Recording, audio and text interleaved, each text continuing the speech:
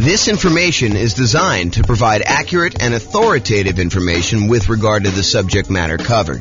It is offered with the understanding that the presenters are not engaged in rendering legal, accounting, or other professional services.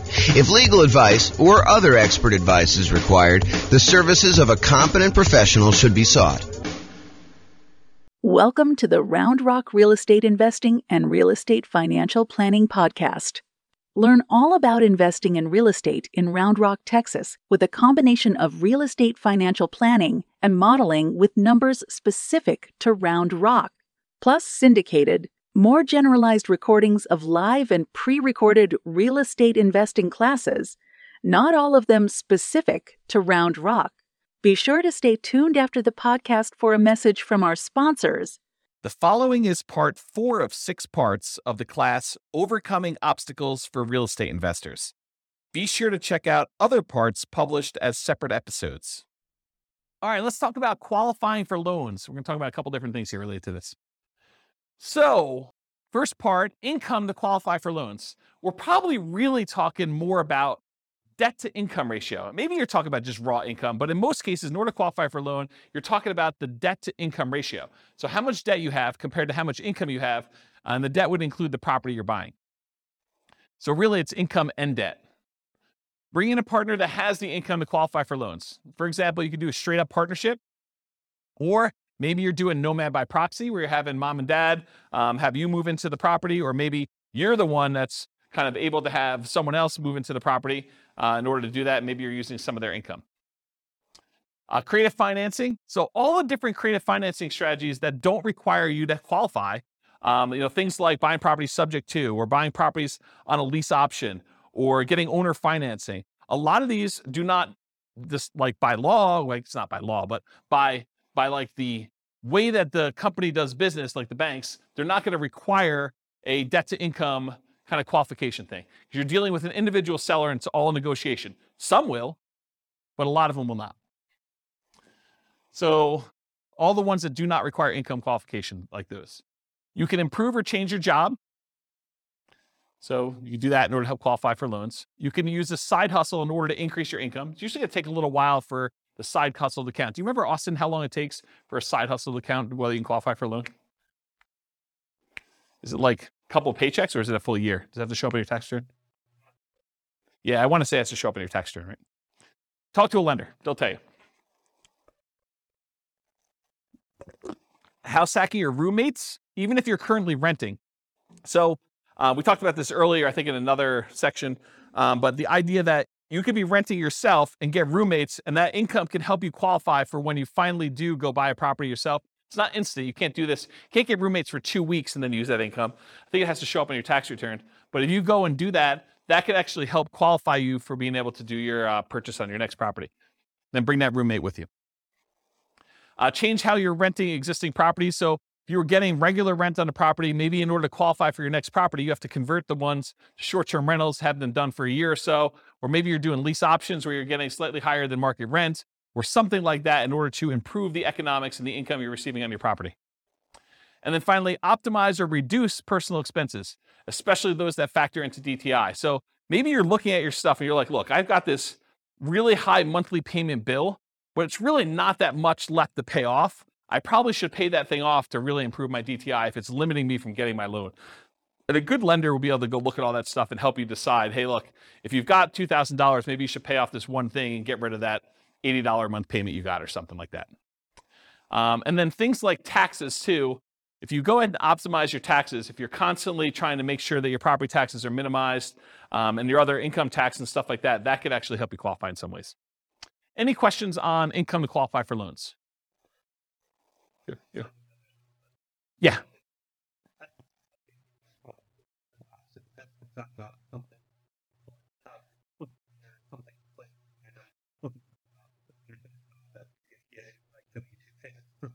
Oh, so if it's W-2 payments, you can count right away?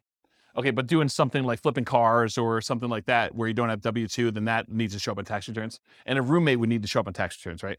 That's my understanding. Yeah. Go check with your lender just to make sure. What's up? Yeah, I think that sounds right to me, although it could be loan specific for all I know. So.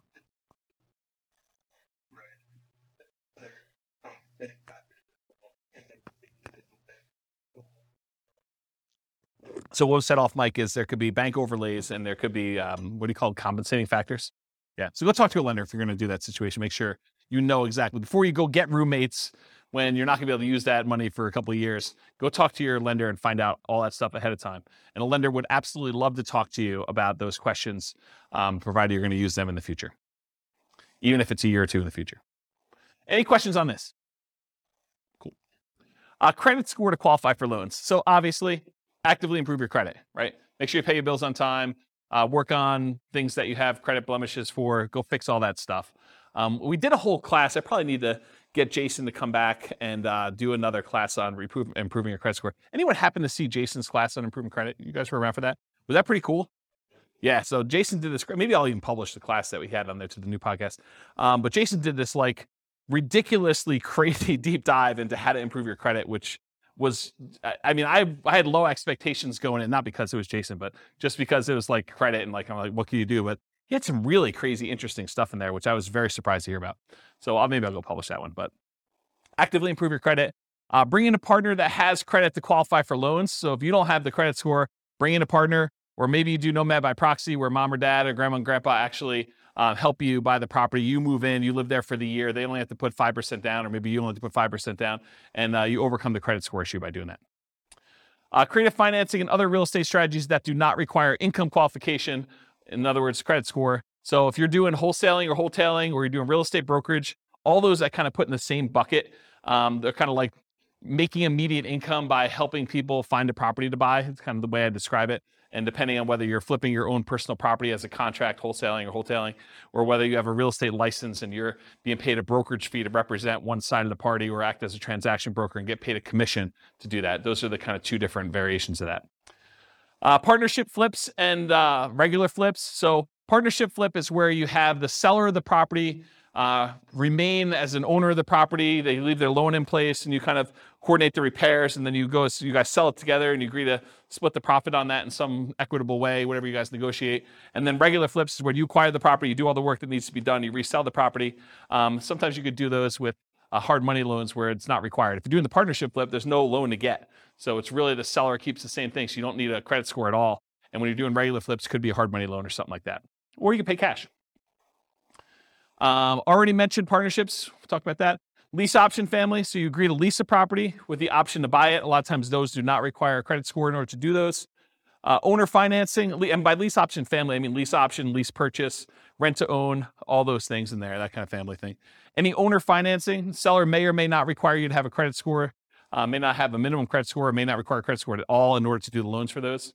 Buying properties subject to or on wrap financing. Those may not require a credit score at all. And then doing the option and option auction strategy, where you just get an option to buy the property, and then you do a 5-day bid sale in order to sell the property in 5 days with the option auction. Any questions on credit score? Oh. Yep. It would change theirs. Yeah, because it would show up on theirs. And depending on how you structure it, it may actually impact yours. Depends on how you structure the entity and what's happening. If you make an LLC and you go to a portfolio lender, it may not impact that at all. If you're not on the loan, the one signing for it. So, all right, any questions on this? Sweetness.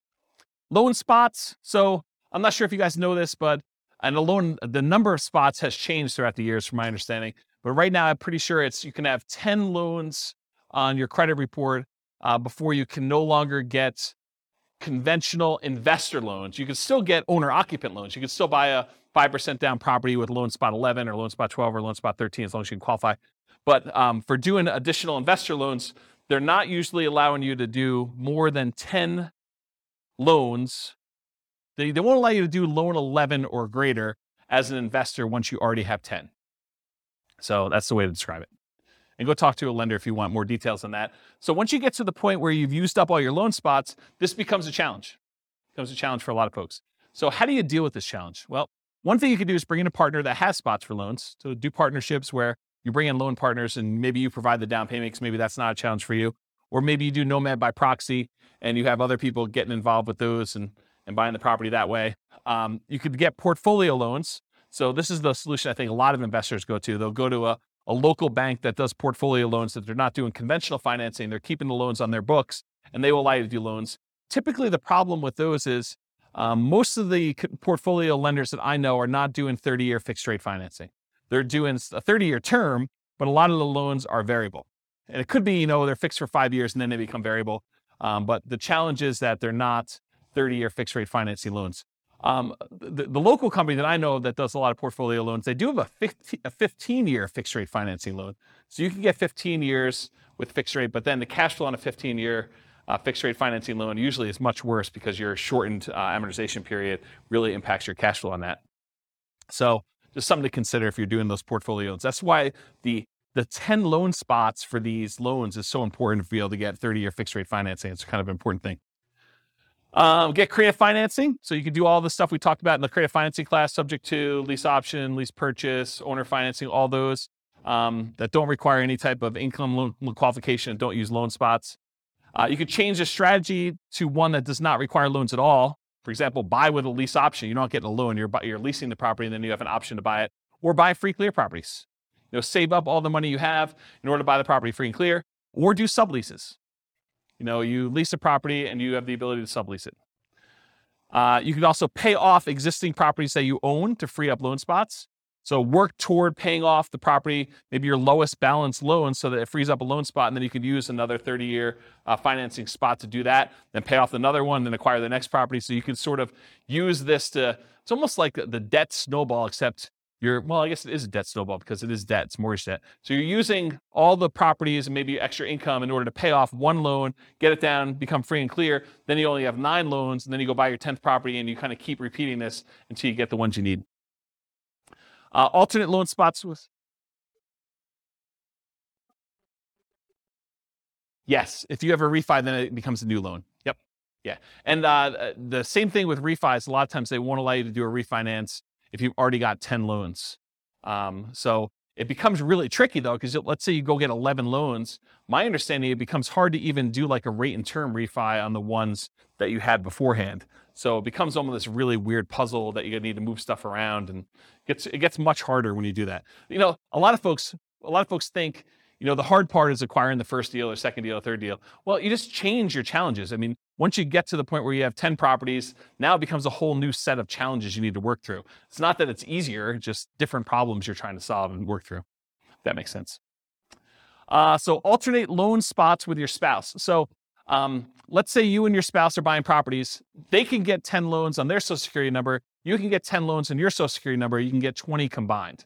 So if you're going to buy properties, but you're both going on the loans, or you're both going on title and end on the loans, then that becomes potentially problematic. You limit it. The tricky part is some lenders will give you pushback if you're doing joint taxes. If you're both on the tax return, some lenders will give you pushback saying, it's really on the same tax return. It's really both you guys. So we're all going to count those for them as well, for her or him, depending on what it is, for that sort of situation. So you may need to file separate tax returns, and then you have some tax issues as to whether or not you're taking, the joint married things, all that other stuff. So I'm not a tax guy. So realize you might get some pushback from lenders if you're doing that. But if you're thinking to yourself, look, I'm really trying to do this 20 loan strategy, and my spouse and I are going to alternate, think about this ahead of time. Go talk to a good tax advisor, go talk to a good lender, and make sure that your plan is sound. And then maybe you do separate your tax returns a couple of years ahead of time before you get close to that number to make sure that you can do what you need to do. Any questions on loan spots? This concludes part 4 of 6 of Overcoming Obstacles for Real Estate Investors. Listen to the next episode, part 5 of 6, on finding what you're missing. With home prices up, mortgage interest rates up, and rents up, but not quite enough to counteract the higher prices and interest rates, cash flow on rental properties in Round Rock is harder than ever. Book a call with the Real Estate Financial Planner to apply our proprietary 88 strategies to improve cash flow on your rentals. See the show notes for a link to schedule your call and improve your cash flow today. If you're a real estate agent, lender, or professional in Round Rock that wants to help our real estate investor listeners, consider reaching out to learn about collaboration opportunities with this podcast. We'd love to add more value to our listeners by having you assist our investors buy, sell, and finance their real estate investments. See the show notes to schedule a call to discuss collaboration opportunities.